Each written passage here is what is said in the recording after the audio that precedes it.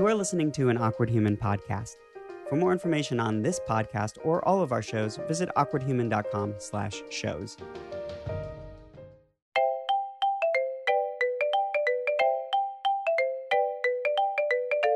It's my podcast and I'll talk if I want to, talk if I want to, talk if I want to. It's interview with a comic book nerd. It's me, Richard Cardenas. Welcome to the show. Welcome to the show. Let's see. Hope everyone is having a fantastic week so far. I say that every week at the beginning of each episode, but it's true. I want you guys to all be having fantastic weeks and all be having fun. Fun. That's it. Just fun. Just have fun. Let's see. What have I got going on? Oh, let's talk a little bit about alcohol and the drinking of it. I'm not a huge drinker of alcohol. I don't do it very often, but when I do, I like wine. That's kind of like my thing to go to. Every now and then I'll have a cocktail if, the situation calls for it. But usually if I'm drinking, I'm just having wine because it's the easiest thing for me to drink. It's the thing that gives me the most relaxation from drinking. I don't feel like tequila makes me feel very slutty. Vodka makes me feel loud and just like laughing at everything. I don't do rum because it's way too sweet for me now. I had really bad experience back when I was like 20 drinking a ton of rum. Not gonna do that again. And then I don't do the really like hard tasting stuff like whiskey and stuff like that. Like I can't do that. It's just a little too much for me. So anyway, what was the point of wine. So I don't know if this is something you're supposed to do or not. Probably not. I'm gonna lean towards not. You're not supposed to do it, but I had a little mini game night with some friends I haven't seen for a while. So I went over to their place and I brought a bottle of Chardonnay with me. And they were all like, we want to have cocktails. So they all made themselves some like grapefruit, vodka, something wine cocktails. And I was like, you know what? Fine. I'm going to drink my Chardonnay. And some of them were like, oh yeah, we're going to have some of that later. Don't worry. Don't worry. You're like, it's fine. So I was like, okay, cool. I'm not going to worry about finishing this bottle off. Well, a bottle later, I drank the whole thing by myself, and it was great, except for the next day. I don't like being hungover. I don't think anyone does, because like I will force myself not to throw up if I ever feel like I need to. So that's where I was on Saturday. After the drinking night, I was in bed probably till like 4 o'clock near evening, and I was just miserable. But after that I had some soup. I went to go see Girls Trip, which was a very fun movie, which is going to be my recommendation at the end of the episode. But guess what, you got a little teaser. I guess it's not a teaser because I just straight up told you what it is, but we'll talk about it later. Anyway, I went to go do that, and then the day was just okay. I lost a full day of like working on some projects that I was working on. So maybe it was worth it, maybe it wasn't. Who knows? Anyway, the moral of the story is if you're gonna drink, be responsible and know your limits. I oftentimes will pass my limit, and that's why I don't drink as often as maybe your average adult does. So yeah, that happened to me this weekend. And then Game of Thrones. Can we just get a holy shit? Because they're killing it this season. All the other past seasons, they always have like maybe an okay opening, and then the rest of the season is kind of like slow. Like I've always enjoyed it, don't get me wrong, but like the seasons are slow and not a lot happens. It moves very slowly, and then maybe like the 8th or 9th episode some huge thing happens, and then you get the finale and it's just like, okay. I think because they are having a shorter season this season, they are packing everything in. Everything is moving fast, and I love it. I have absolutely no problem with what they're doing. And it's fucking great. They are messing with my emotions left and right, but it's great, and I am so excited for the rest of the season. I'm sad that it's only going to be 8, but you know what? It's so far 4 episodes have been released, and they have all been fucking great. And so yeah, I'm excited. I don't care how short it is because it's been great. Yeah, okay, let's get into the recap. All right, so this recap is of Astonishing X-Men #1. This is the one that was released probably like 2 or 3 weeks ago. If you haven't read it, here it is. I enjoyed it. I really, really liked it. And I will explain why. But anyway, let's get into the credits. So this is written by Charles Soule. Penciler is Jim Chung. Inks are by Mark Morales, Guillermo Ortego, and Walden Wong. Colors are by Richard Isanove and Rain Burrito, and letters are by VC's Clayton Cowles. I'm not familiar with this creative team. Charles Soule, I believe I've read some of his other X-Men stuff. I'm probably reading some of it right now. I'm just really bad at knowing who writes what. If you ask me what Tom Taylor's writing, I know he's writing All New X-Men. He's writing Injustice 2. He's writing the Power Rangers and in Justice League crossover. He's like the only one that I follow. But yes. So anyway, let's get into this recap. Yeah. All right, so we open up with a woman looking in like psychic distress. You have these like lights that are just like beaming out of her eyes and stuff, and not really beaming, but in like a psychic way. Just like picture what it looks like when a psychic is going crazy and they have lights coming out of their eyes. That's what it looks like, because that's what's happening.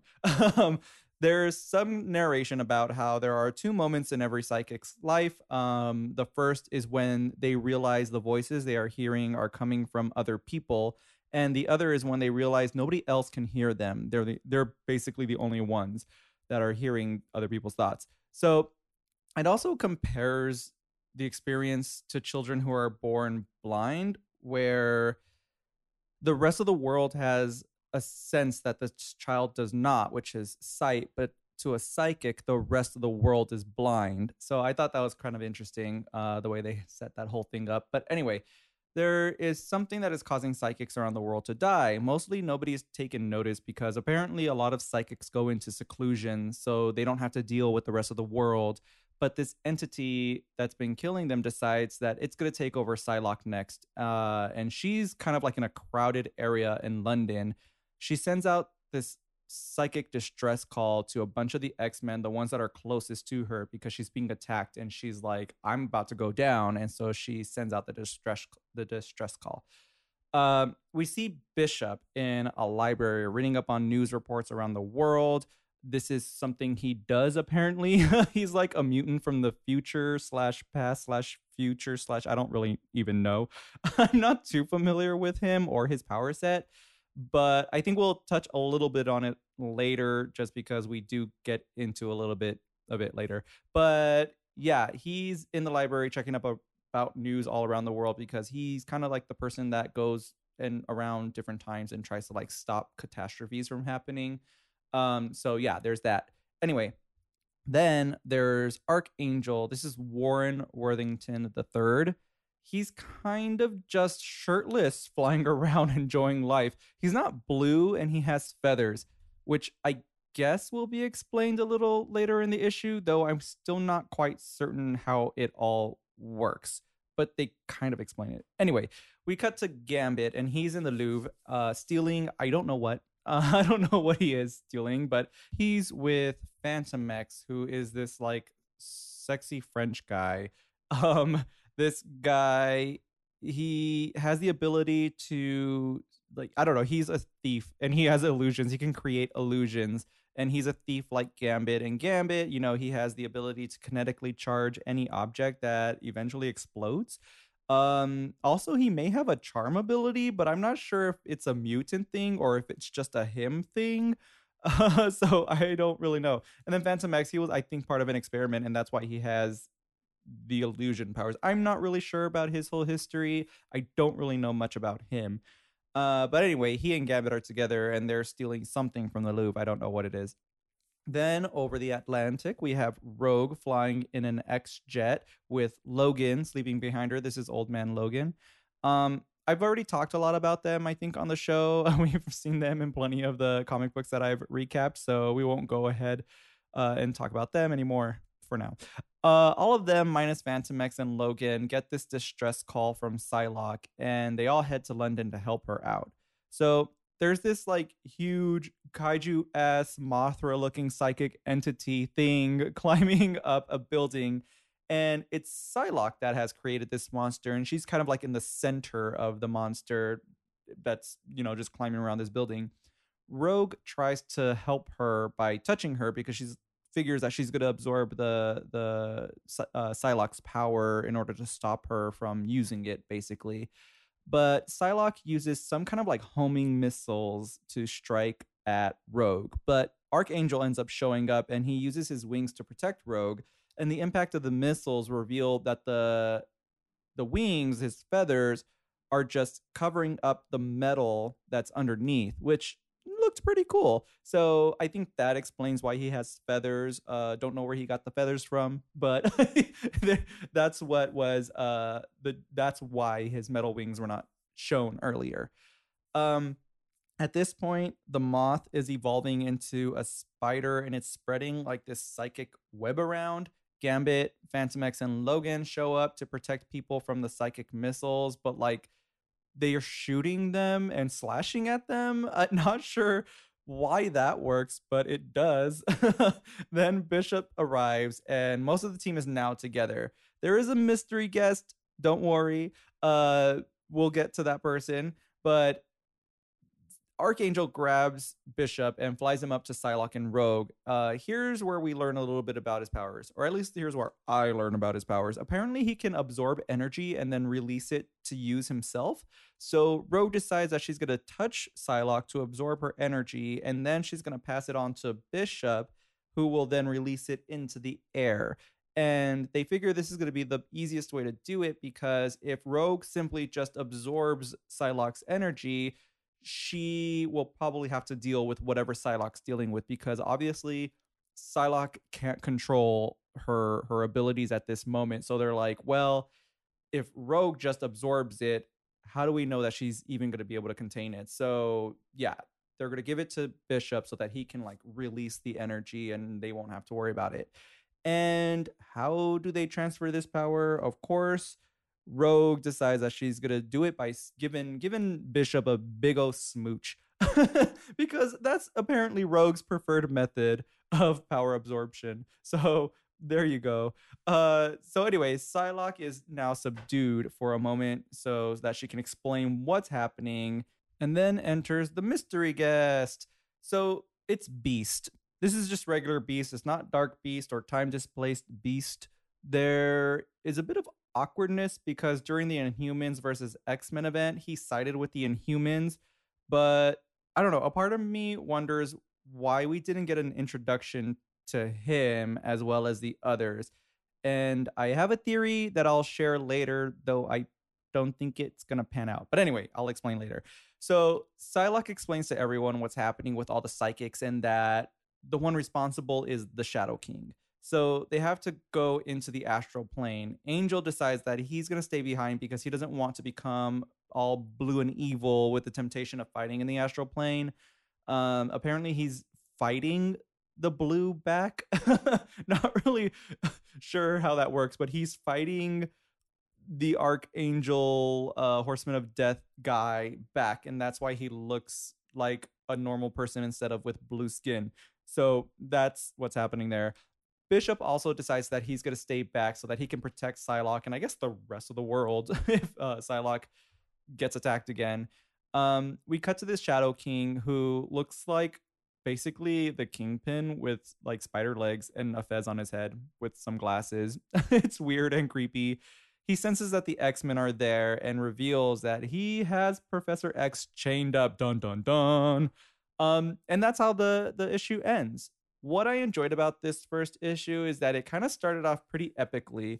Like it has Psylocke unleashing a huge ass creature in London and the X-Men trying to stop her and stuff. And then it ends with the Shadow King. It's pretty cool. I could totally see this being a part of like an opening battle scene in an X-Men movie. I think they did a great job with this first issue. I'm excited to read the rest. And honestly, I do want to see this kind of a scene in one of the movies. I think it would be badass to be seen on the big screen. But anyway, here's my Beast theory. Now, I don't read solicitations or anything like that, so I don't really know if it's been revealed or what. But I think Beast, and I at the same time I don't. But anyway, I think Beast is actually Mystique. I think that she is in disguise because she knows that there are like issues with her.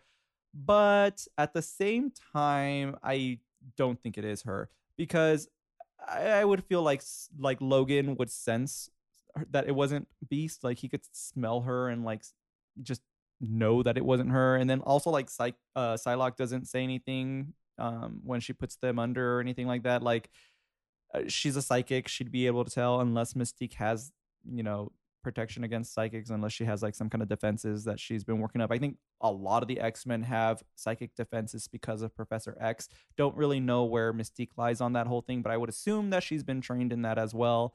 If not from Professor X, then from Magneto, and if not from Magneto, then just herself because she's a badass woman. So yeah, all I know is that Mystique is supposed to be on the team and she's not, and Beast is. So there you have it. I don't know why Beast is there. I've never been a huge fan of Beast, but you know, whatever. I guess if you can make me like you. I do like time displaced Beast though, because he not only is all into the science and everything, but right now he's messing with magic as well. And so he's kind of experimenting with the two together. And I really like seeing that. So that's really cool. Anyway, that's Astonishing X-Men #1. Pick it up if you want to. It's pretty cool. I really enjoyed it. Looking forward to the next one. Let's see what's in the news. I don't think there's much in the news. This is old news, but I'm gonna share it with you guys. Michelle Pfeiffer is gonna be in Ant-Man and the Wasp as Janet Van Dyne. This is gonna be Evangeline Lilly's mother, basically the original Wasp, and so she's gonna be in the movie. I absolutely love her. Michelle Pfeiffer is amazing, and also like my favorite Catwoman ever.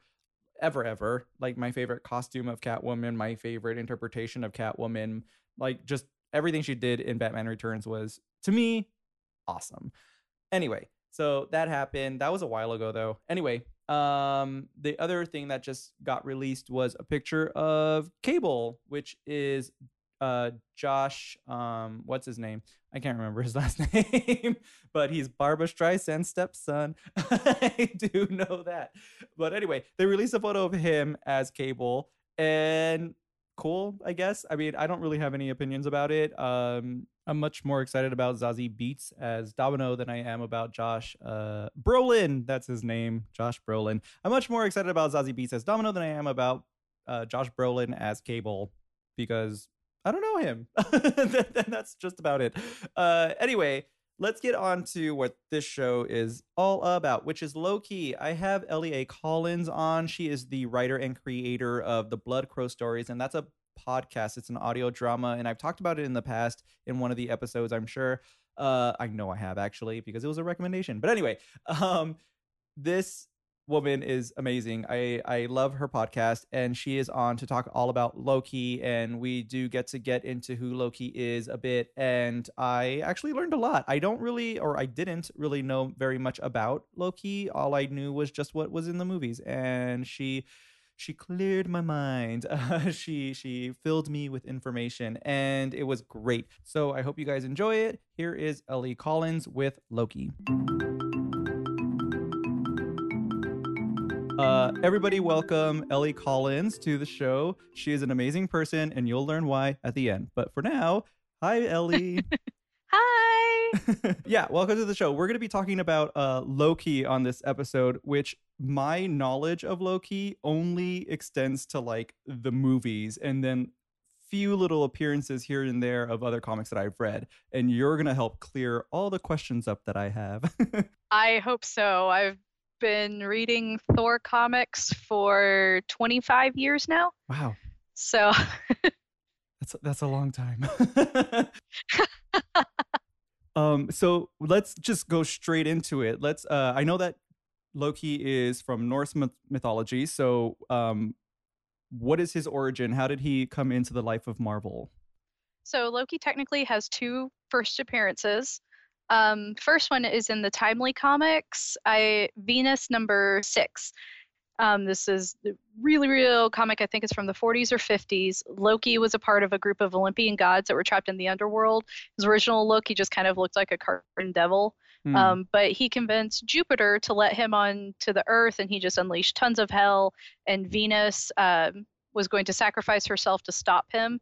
And Jupiter saw that and said, "Hey, Venus, thanks for your sacrifice," and let her go, and then sent Loki right back down to the underworld. Oh, wow. So that's his first appearance. Okay.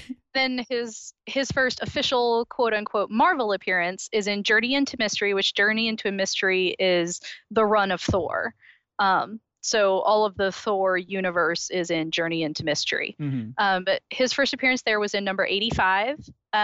He was trapped in a tree by Odin, and Odin said he had to stay there until someone would shed a tear for him. Oh. So I know it's really sad, but it's Odin saying like someone has to give a crap about you for you to get out of here. Right. So through manipulation, he causes a leaf to fall from the tree and hit Heimdall right in the eye, which causes Heimdall to shed a tear. He breaks out and proceeds to just screw everything up for everybody. Makes sense. Makes sense. So those are his two origins. Okay, so what I do know is, like I said, mainly from the Marvel movies, and so I think I'll pull some of the knowledge there, but then you can like correct everything based on your comics knowledge. So I know that he, or at least in the movies, he is Thor's like sort of brother. He's like his adopted brother. How is that in the comic books? That's very true. The first movie is pretty close to the comics as far as Loki goes. I mean, some of the only differences are like when he escapes past Heimdall, he does it as a snake. Hmm. But the origin, as far as he was born to the frost giants of Jotunheim, and he was too small, so they kind of just left him out to die. And then through a whole bunch of manipulation and weird time travel and shit, Odin winds up finding Loki. Loki manipulates all of this to happen Oh. through time travel that we find out later on. It's a whole thing. Uh, when you get into Loki timelines, it gets a little wibbly wobbly. But he pretty much manipulates all the situations for Odin to find him and get him out of there so that he could become the Loki that we know today. Okay, so I mean, you say that Loki manipulated Odin, but what does that mean exactly? Like, what is the driving force for Odin to be like, I'm gonna take this baby back? Odin pretty much it's Loki from the future goes back to it's a whole thing. That's like an entire run of a comic itself. But pretty much makes it to where Odin comes across him, and Odin having children of his own, he's like, they left a baby here, so it was kind of twofold of this baby shouldn't die, along with, oh, and if I take this baby, maybe we can broker peace. And that the brokering of peace just never happened. Oh. So in the movies, Loki has a closer relationship with his mother than with Odin, and I think his mother's name is Freya, is that correct? Frigga. Frigga. Okay. So in the comics, I'm guessing it's the same?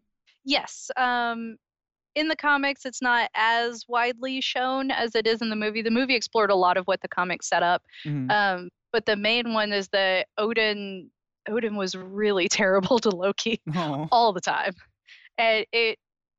And I'll get into some of this later, but like Thor really is all Loki has ever had. For better or for worse. And that becomes a lot of the driving force behind Loki, because a lot of what we see as, I guess, comic readers and mortals of Loki trying to kill Thor, that's actually his idea of like, I'm just going to mess with my brother. Oh, just like taking on that whole mischief thing a little too far. Yeah, pretty much. So when does he find out that he is a frost giant, and how did he because in the movies they kind of show frost giants looking like a completely different type of species. whereas he looks, more like a human type of person. How did he hide that, and how did he not know? Depending on the run of comics, it's very similar to the movie where Odin essentially casts a spell called a glamour onto Loki so that he would look more like them so that they could sneak him out. Which is why you see like when Odin holds him in the movie and he slowly turns into a little white baby. But yeah, the frost giants are a completely different species. The movie actually did pretty good at making them terrifying and creepy. And so what is that like for Loki when he eventually finds out his, the truth? That's one of those, it depends on the comic run because one of the things I've enjoyed about Loki is that different comic writers have entirely different ways of telling his story. So, some comic writers have it similar to the movie where it completely devastates him. And some comic writers where he's a little bit more tongue in cheek, he finds out and it's more like, oh, so that's a thing. So I'm going to mess with everybody now. Like, he never entirely takes it well. It just, how he deals with it shapes from comic to comic. Okay. And in the movies, I'm going to keep going back to them because that's all I know about him. But in the movies, he has this, drive to basically take over Odin's place because he has this kind of grudge against the fact that he was adopted and the truth was hidden from him. Is that represented in the comics as well? Not entirely. A lot of times he just wants to take the throne because Thor's supposed to have it. It's more sibling rivalry than it's shown. He never really likes Odin, and honestly, nobody really likes Odin. Odin is a lot of four-letter words I can't say. Odin is a very terrible person. And that's why I have a conflict because I love Sir Anthony Hopkins so much, and he plays him very well and very redeeming, but in the comics he is just a terrible person. So you did mention that Odin is, a bit hard on Loki. Is it just Loki, or is he like that with all his other children? He's like that with everybody. Okay. Odin's just a bad guy. Okay, then that's fair. So what is kind of like Loki's deal? We know that he's mischievous, but is there anything more to that? Or like, is he evil, or is there like a line? Loki is really more of an anti-hero. Okay. Than evil because he doesn't want world domination. He doesn't want to, take over everything. His really main goal is just to screw with everybody.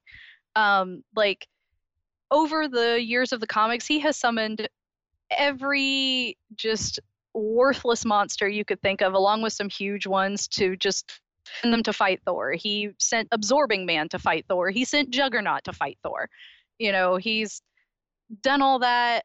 At one point he actually like went after Jane Foster because of a whole thing, because he realized, oh, if I kill Jane, that'll get to Thor. But when he went to attack her, Doctor Strange actually saved her and Loki got hauled in by Thor. Oh, wow. Okay. So it's a lot of messing with Thor. Okay. So how does that relationship really play out? Because like, does Thor love him as a brother still, despite all the stuff that he's doing to him? Yes. Because to him, Thor in himself is not a 100% good person. He's become unworthy of Mjolnir many times. Because Mjolnir is sentient in the sense of she can decide who can and cannot carry her. That's why we see, like in the movie when Loki can't pick her up, it's not because it's Thor's hammer, it's because Mjolnir is saying, no. So Thor himself isn't perfect, and I think just growing up with Loki, the person that he is, he sees Loki as his brother no matter what, and they're gods. Like a lot of this is games to them. And so when Loki is screwing up and it's actually like killing people, he's like, Loki, come on. Because Loki does have good redeeming arcs. He's had moments where he's actually even wielded Mjolnir. Like during Avengers and X-Men Axis, there was a spell called Inversion cast, and Loki became the god of heroism and truth, and Thor actually became the villain. So Loki Oh. is able to wield Mjolnir, beats the crap out of Thor, and right before he can completely win, the spell reverses Oh and he no. loses the ability. But Loki has some very interesting arcs. And Thor's relationship with him has evolved numerous ways over time. There's a couple comics that I'll bring up later that actually go into that. Okay, why don't we go ahead and kind of talk about one of his earlier arcs that is kind of a milestone for Loki. Loki was kind of one of those characters that he didn't get much serious treatment in the main stories, from being the anti-hero, but a lot of his like big moments came from a lot of these more recent Oh, really? runs. Yeah, because it really just depends on the writer. His one-off comics, or the little like 4 comics, are really good. There's a run of comics, Thor and Loki Blood Brothers. The art's by Esad Ribic. It's beautiful. It's like oil paintings. But that one is, to me, a very iconic one for Loki, even though the ending's a little not canon. But pretty much Loki's ordered to kill Thor from a deal that he had with another villain, and he, being confronted with actually killing Thor as opposed to like just fighting him and being like, I'm gonna kill you. He actually like hesitates and he doesn't know what to do because he knows that Thor actually cares about him and he can't bring himself to kill him. So instead, he imprisons Thor and the Lady Sif, and Sif is terrible to him. But Loki actually gets to sit on the throne of Asgard. Mm. And he goes through this whole thing of realizing, like, this isn't at all what he wanted. He never wanted to rule. It was just more about beating Thor. And so he's like, crap, I have a kingdom. I don't know what to do. And, Balder, who is also their brother, he comes in and out on occasion. um, Balder actually says, like, in no reality does this work out for you. Oh. And Loki gets kind of upset. He gets to meet his mother, Farbauti, who, was believed to be dead all this time. And she kind of gives him a talking to.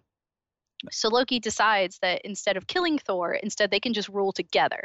Then he doesn't totally lose because, he gave it up to Thor, but he also doesn't have to deal with ruling entirely. So he's like, that's it. We'll rule together. Everybody wins. And he goes down to talk to Thor about it. And he's all, like, yeah, I've got a good plan. And Thor busts out of prison and bashes Loki to death with Mjolnir. To death? But Wow. again, it's a side comic. There's debate over that ending, but I liked it because we get to see Loki's entire emotional roller coaster over what he does from his perspective.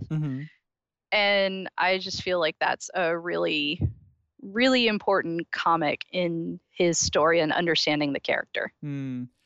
So you did mention that his mother is still alive. Other than this story, do we get to kind of see what his relationship is like with her? No. Oh, really? So they Not just bring her not back for that I this recall. one? It's because this is a side just 4-issue comic, and a lot of times in comics those have very little to do with the main story. And have very little to do with core canon. So we don't really get much of that anymore, but it was nice when we had it. Yeah. And how about his relationship with the Frost Giants? Do they ever like interact? He knows that he is one of them.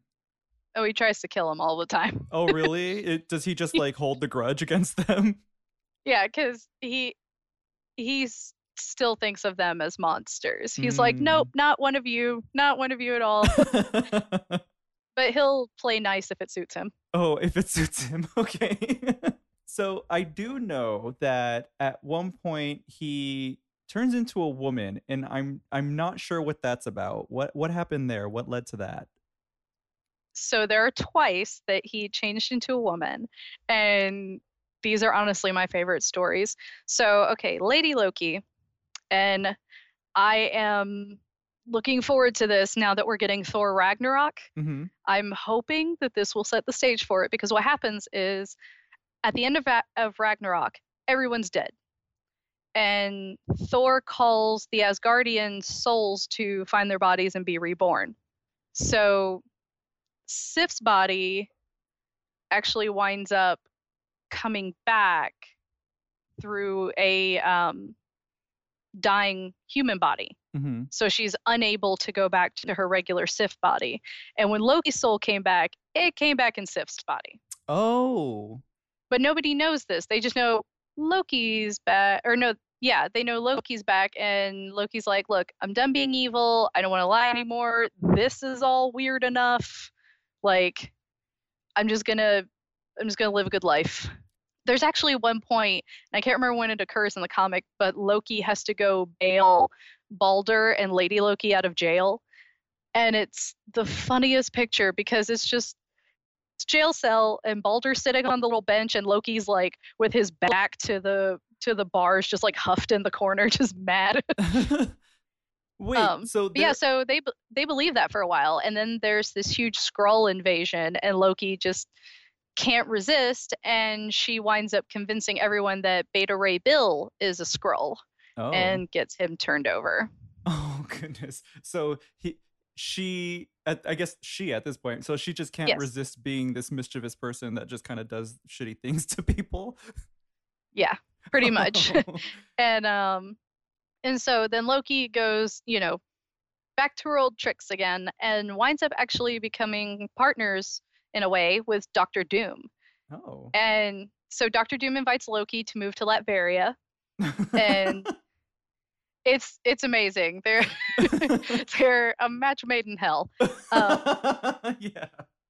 There's a wonderful dinner scene where like they're eating the food that they've prepared for each other, and they're just commenting on how they probably poisoned it for each other. Oh my god. And but so they have this dinner with Balder and essentially broker that all Asgardians can live safely in Latveria. And then Loki goes to Thor and says, hey, don't worry, I'm going to be a guy again soon because this is Sif's body. And Thor's like, whoa, what? No, that's disgusting. Oh my goodness. Wait, but is it ever explained how they don't realize, or is it just like they don't realize? They don't realize that it's Sif because when Loki comes back, it's like that when you Google Lady Loki, that's what everyone saw. And they're like, huh? And Loki goes, hey guys, it's me. And they're like, oh no, that sucks. But they just, and Loki kind of reveals to them like, look, Sif's body was in a dying woman. She can't come back on her own. And so, but of course it's Marvel. Nobody stays dead. So Sif comes back later. Yeah. She gets her own arc and it's wonderful. But so the second time that Loki comes back, Loki takes on the form of Scarlet Witch in her astral form. Okay. Yeah. And builds an entire Avengers team to fight this elder god. I can never pronounce his name, like Chthon or something. You got me. I don't know. And so the Avengers team has no idea. Like, because this is Scarlet Witch. She built a team. We're going to fight somebody together. And so then later on, they're trying to pull all the Avengers, out of danger and to Wiccan takes his power, and Wiccan is Scarlet Witch's son. Right. Wiccan takes his powers, pulls everyone back to the mansion, and Hawkeye, like right when Loki gets there, is like, I don't think that's Wanda. Something is wrong. And Hawkeye and Wanda had a thing, so Hawkeye kisses Wanda and both of their eyes pop open and they both look like they're about to vomit. Because he immediately realizes that's not Wanda, and Loki goes, Hawkeye just kissed me. So it makes a lot of Avengers really funny. And all of Loki possessing Hawkeye. Was this before or after Wanda went crazy? This is, I think, pretty long after. Wanda goes crazy multiple times. I'm not surprised. She has this like infinite power. She goes crazy over many things. Yeah, so at this point then you mentioned that Wiccan is involved, so he is like the reincarnated version of himself, I guess. Like he was born in someone else's, I don't know, body. Yeah, that's all really weird. Because I know he was fake for a while. understanding Wanda's powers just makes my head hurt. Yeah. Okay, so we currently have Jane Foster running around as Thor. Do Loki and her ever interact? I believe, trying not to spoil something that I'm about to say. Ooh, you can Technic go ahead and spoil. We don't mind. well, it's something that I'll discuss in a second. Okay. I technically don't think that they have, but that might be more my personal opinion. Oh. So technically, yes, they have, and technically, yes, they have not. Oh. Because Okay. because Loki tricked Norman Osborn Mm-hmm. a while back and had his group attacking Asgard. Steve Rogers shows up with the Avengers to defend Asgard, and Norman Osborn has the Void unleash its entire full power on Asgard. What is the So void? oh God, the Void is a big scary thing. I knew you were gonna ask me about the Void, and I can't even. The Void is just kind of like the biggest of bads. It's kind of the nuclear option. Is it like an entity? It depends on which comic you read. Okay. It's one of the beautiful and annoying things about Marvel Comics is depending on what run you read, people can be entirely different people. Okay, that's probably true. I don't think I've ever run across too much of that. Thankfully, not yet. Yeah, it's more in the older ones when they pretty much had all these new writers coming in that wanted to tell their different stories. Mm. But so Void decimates Asgard, and Loki is genuinely terrified. And so he prays to Odin to help them and uses the Norn stones to pray to Odin and say, like, hey, please help the Avengers. And he actually is killed in front of Thor. And his last words are, I'm sorry, brother. Oh wow.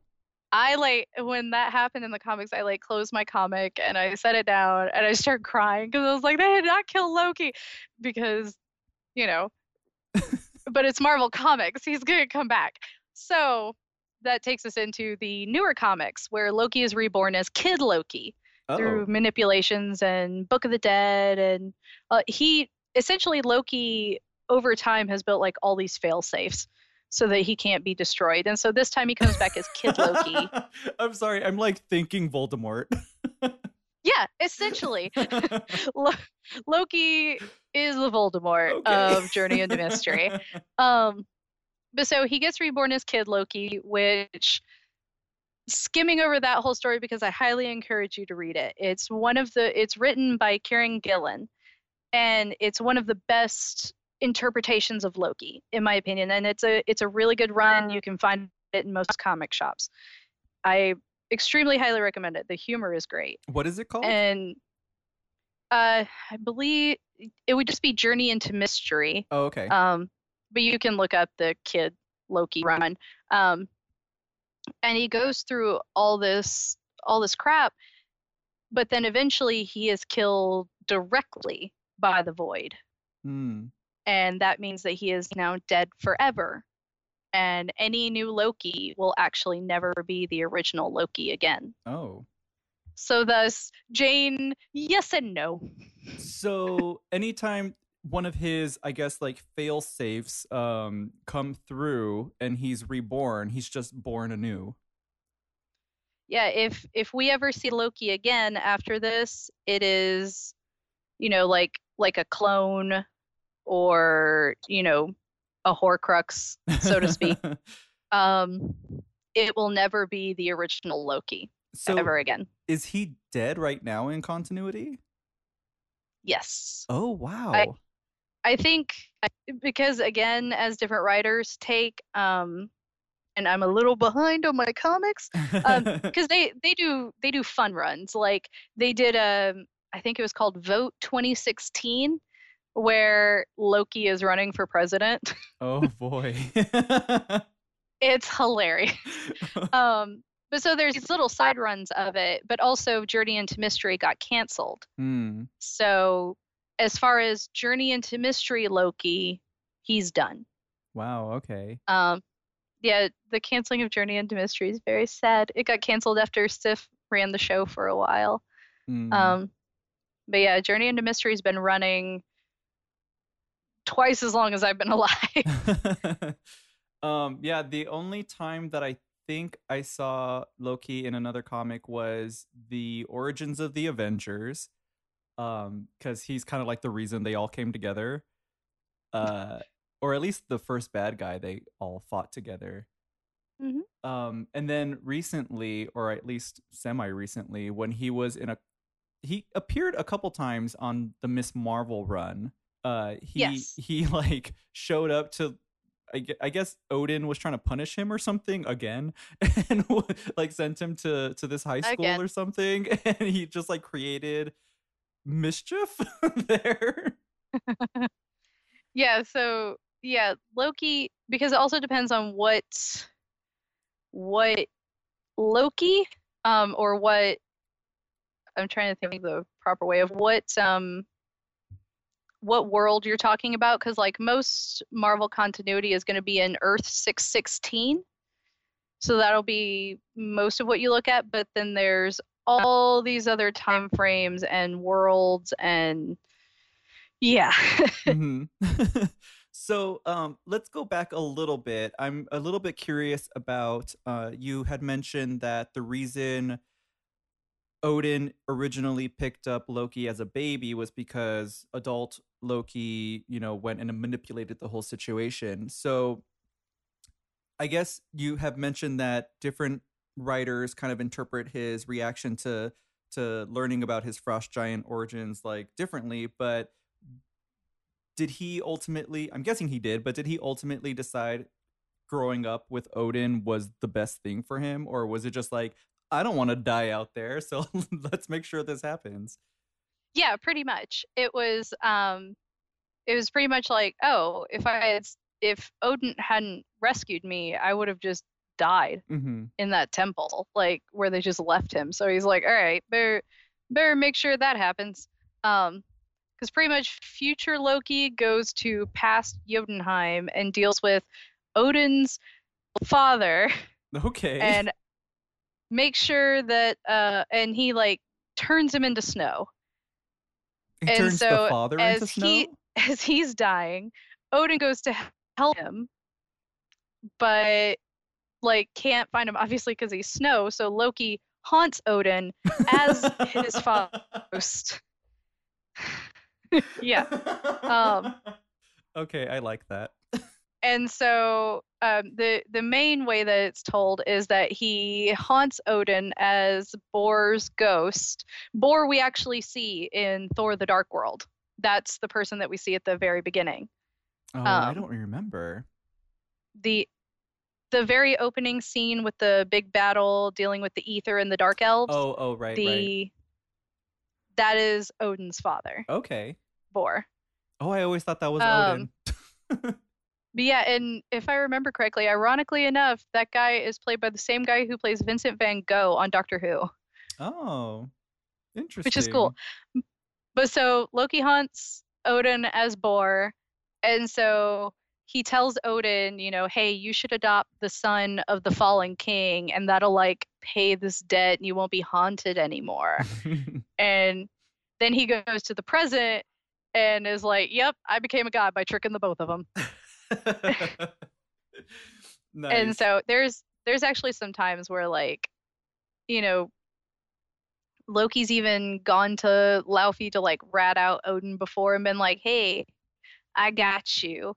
Um, but then like, you know, it doesn't work out because Laufey is just a terrible person, just like Odin. They're both so, Odin fights Laufey and defeats him, and out of I don't know if it's like pity or obligation, he takes Loki and hmm raises him with Thor. Yeah. So, Loki, I can't grasp what kind of person he is, whether or not he's this like solo uh acting guy or if he kind of does team ups. What would you say is more likely for him?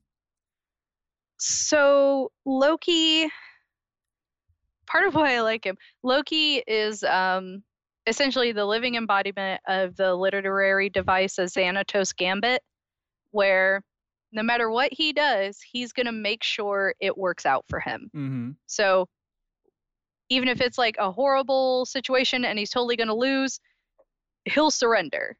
You know, if Oh.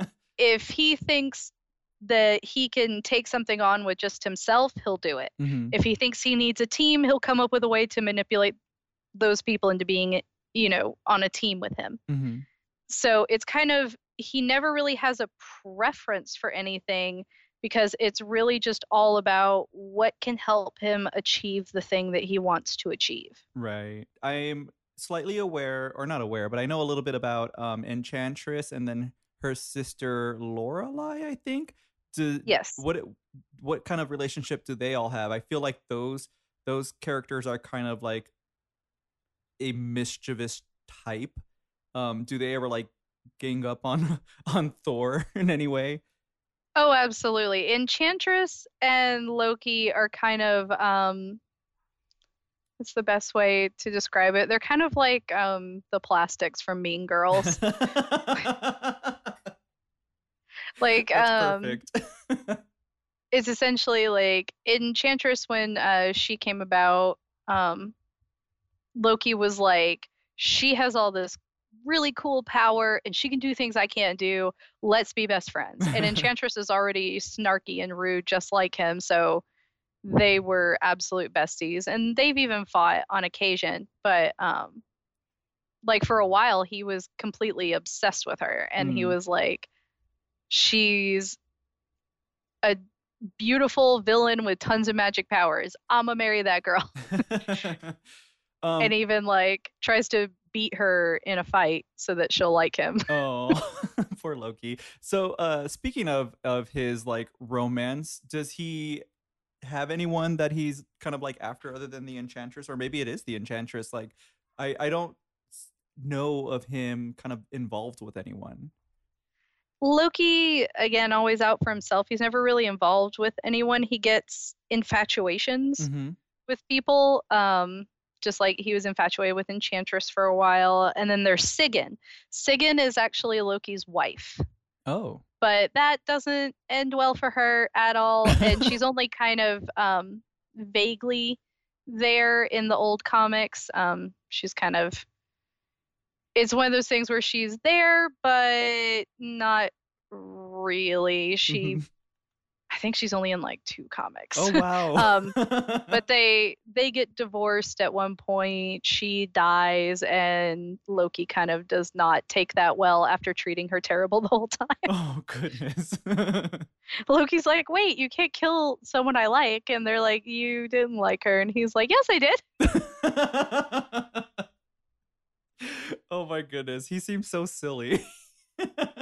When you really get into the old comics, it gets really silly, like really, really silly. But the whole situation with Sigyn is actually really sad because, like, at one point Loki was like, "Oh, I want a wife," and he found Sigyn and like gave her jewels and said, "Marry me." And Sigyn was like, "Nope, I'm already engaged and you suck." Oh. So Loki had her fiance killed. Oh god.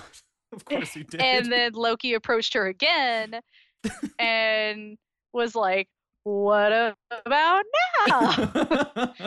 And so eventually Odin essentially just marries them. Like no ifs, ands, or buts. He just like up and marries them.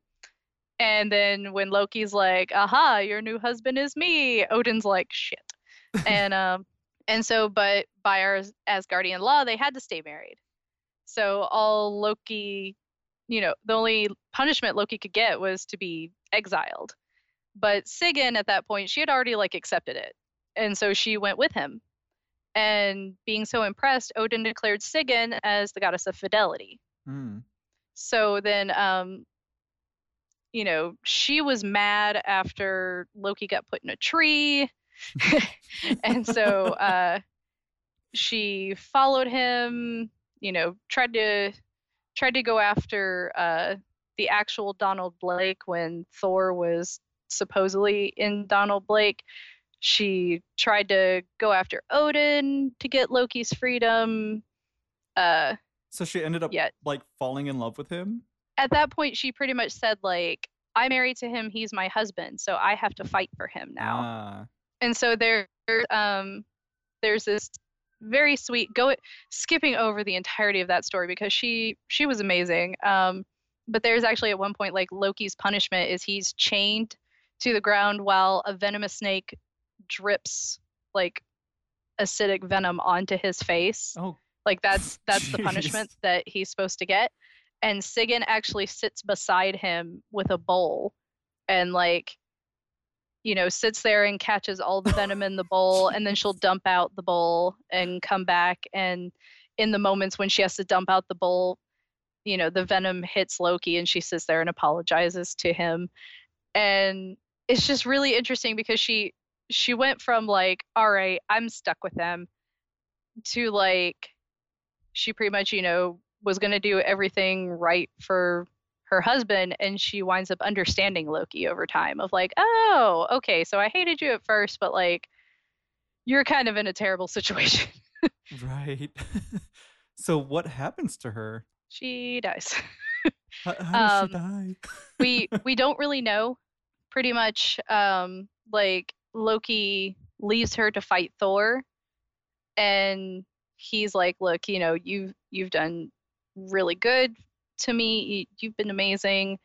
I'm going to release you from this marriage. You don't have to stay with me anymore. And you know, he's like, no hard feelings. You can go. And then, as far as we know, at some point she either died or was killed. There's just reference later that she is deceased. That's sad. It's a sad story. That's really sad. It's kind of like, I mean, I don't know a lot about Norse mythology, but, like, it's very Greek. Just like the punishment of, like, this liquid falling from a snake and basically burning him, I guess. That's wow. And this was Odin's punishment? If I recall correctly, yes. It's actually, like, I think it's from Legendary Gods of Asgard. It's like, if I recall correctly, it's the cover of the comic. Oh my goodness. Okay. Wow. Okay, so would you say that the comic was darker in that kind of way earlier versus now, or does it just kind of carry on like that, or, like, just like the whole Asgard stuff? I think now is way more serious than it used to be. Okay. Like, back then it was a good combination of, like, goofy, it was like very serious stories, but with things that were seemingly insane. I mean, a frog has had the power of Thor. Mm-hmm. And that's one of my favorite runs. You know, when just about anyone with a good heart has wielded Mjolnir, I think there's about 20 people that have wielded Mjolnir, even some DC people. Oh, wow. Yeah, apparently Superman and Wonder Woman are worthy. Oh, Not Batman. That makes sense, I guess. But you know, back in the day, they pretty much, they said, hey, we've got this comic full of gods and crazy stuff happening, and so they weren't afraid to really go outlandish with it, and they took a lot of chances and went totally crazy. But, you know, in the new ones, they're more serious, but I also don't discount them because, like, there's a entire Marvel event called Everything Burns. And that whole one is really fun, and I think we're going to get some flavors of that in Ragnarok that's coming out. So I won't say what my favorite part of Everything Burns is because I think they're going to do it in the movie. But Everything Burns was a good serious one. It dealt a lot in Loki and Thor teaming up against Surtur. And, you know, so the new one, it's very dramatic storylines, tons of deep character building. But I do kind of miss the old comics that weren't afraid to do these, like, completely crazy storylines. Mm-hmm. Yeah. Okay, so we're getting close to the end, but I want to ask you a few more questions. So Loki, I guess, for all intents and purposes, right now is dead. Where would you like to see his character go, or at least if he comes back? Like, are there any people he hasn't encountered that you'd want him to, or anything that he hasn't done that you'd like to see him do? I think, well, obviously, I'd love to see Loki come back. I would love to see a return of Lady Loki, Mm-hmm. because I would really, really love for her to go against Carol Danvers. Like, Mm. have a real serious war with Carol Danvers. Uh-huh. I think I would just really like to see it. It sounds cliche, but I'd like to see good Loki. Um, because Loki, with the Warriors 3, Fandral was kind of always the only one who was ever on Loki's side, Mm-hmm. which we actually see in the movie when everyone's saying, "Oh, Loki started all this," and Fandral's like, "Come on, guys, like he's not that bad." Mm-hmm. So Fandral was always kind of his friend in a way, and so I would love to see Loki come back and join the Warriors 3 Okay.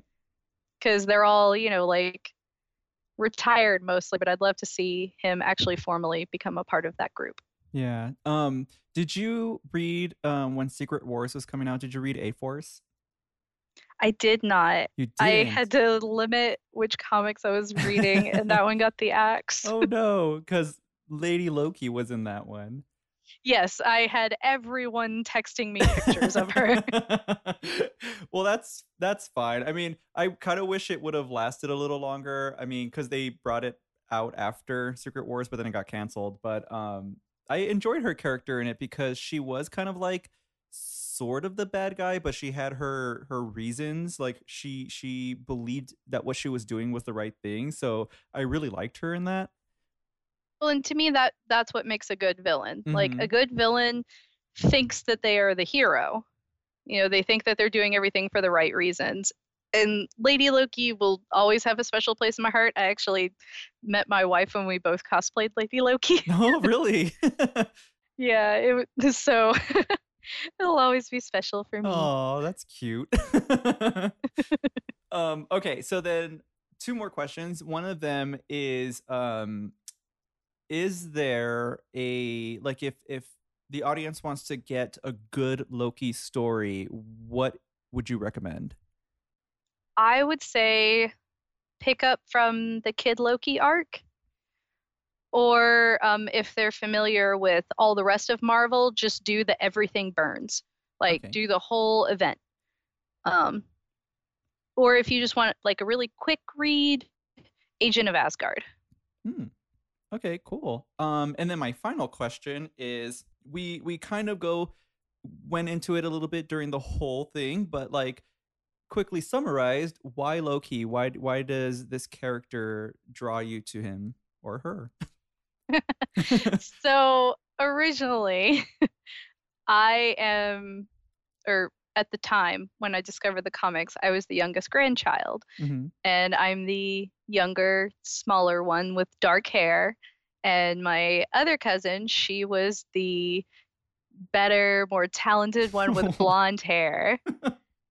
And so I grew up reading X-Men. X-Men was how I learned how to read. Hmm. Uh, and so when I got a hold of Thor, I was like, man, Loki, I feel you. I was like, I feel you, man. Like, forget these blonde golden children.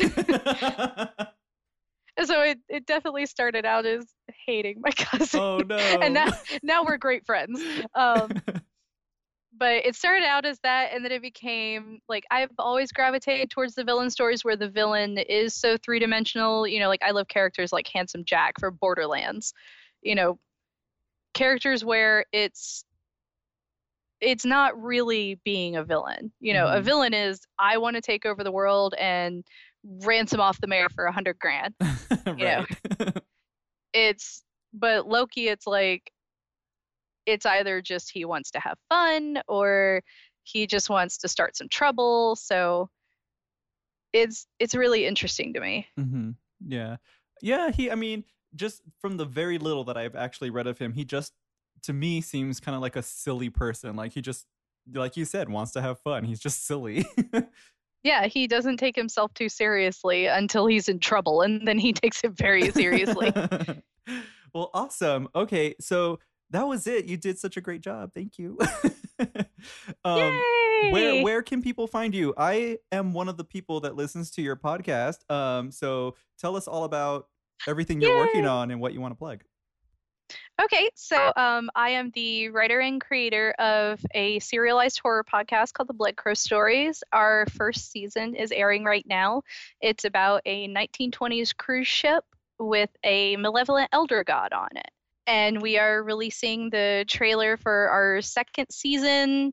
It'll probably be out by the time this airs. So, our second season, Blackchapel, which is a serial killer in the Old West. Ooh. Yeah. So, and that's on iTunes, Stitcher, Google Play, everything.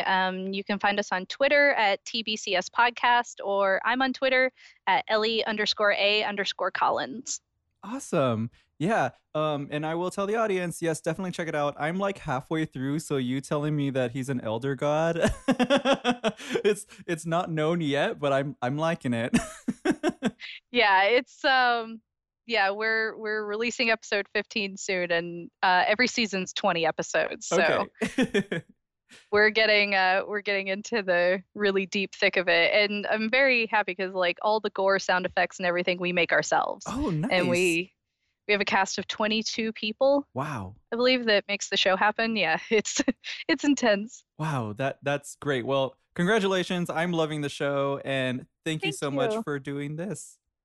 Thank you. Thank you for having me. Yay, that was Ellie Collins with Loki. Thank you so much, Ellie, for being on my show. Remember, you guys can catch her podcast, The Blood Crow Stories, anywhere, basically. You can download it anywhere you get podcasts.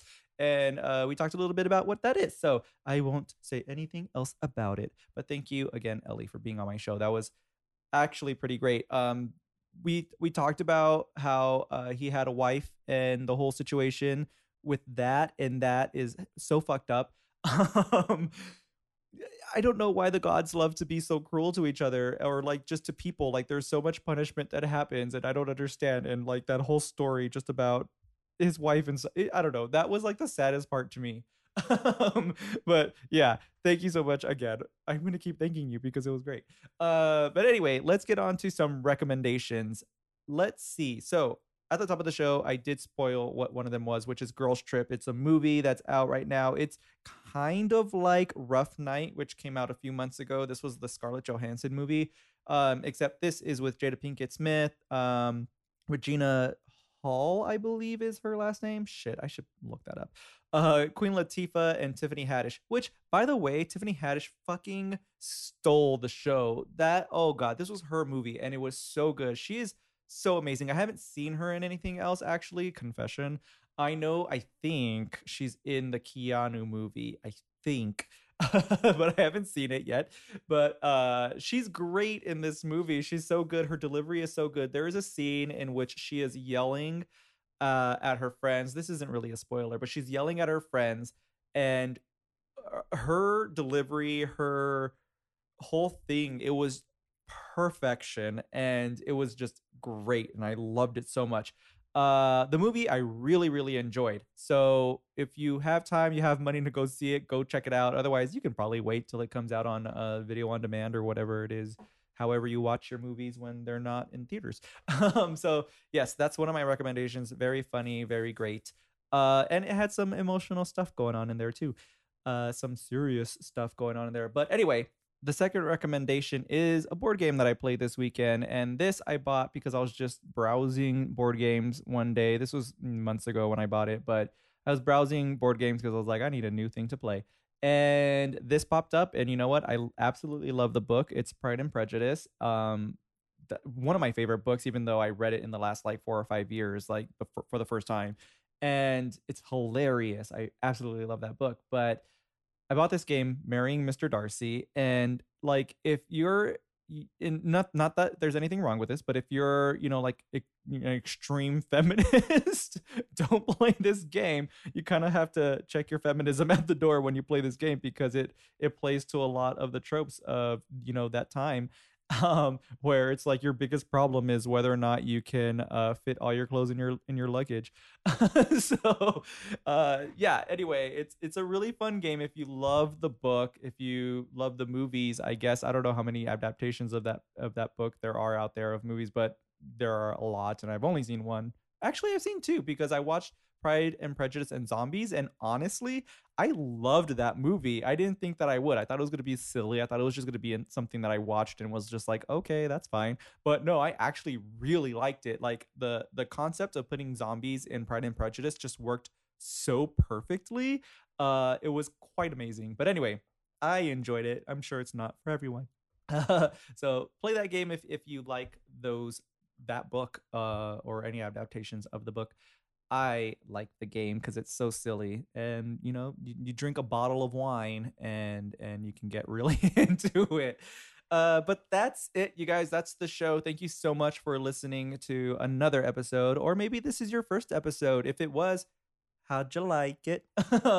Yeah, so let's get down to business. The website is interviewacomicnerd.com. Remember, all the episodes are posted there. If you have any comments or anything you want to add to the show, each episode has a comment section, so you can go in there and do that. Also, if you want to send an email, there's a contact page on the website as well. If you don't want to make any of your opinions public or anything like that, I will get an email directly, and then I can either keep it to myself, I can reply to you, or I can read it out loud on the show if you want me to do that. I have no problems with that. Also, on Twitter at interviewanerd. Don't really post too much things on there, but whenever I'm reading a comic book and I like some panel, I'll snap a shot of it and then I'll post it on there because I think it's funny or emotional or whatever. So if you want to check out some of that stuff, then that's where that will be. Also, you guys go on iTunes or Apple Podcasts, because I've heard they changed the name. This is just hearsay. I don't actually know if they changed the name. I just hear people talk about how the name has changed, and I haven't actually done any research because that's not who I am. But anyway, go to Apple Podcasts, leave a rating there. Do me a smidge of a favor and do that. Remember, it only takes like a minute out of your day. You can even just hit the 5-star, just the star all the way to the right, the 5th star to the right, all the way over there. Just click on that one. Give me a 5-star rating. It'll be great, I'm sure. It helps me out. It gets the show a little bit more out there, and it gets, maybe some other great people that I can interview about some crazy characters. Anyway, this is the end of the show officially. So thank you again for listening. Remember, be kind to one another, stay lovely, and we'll see you next week. Bye.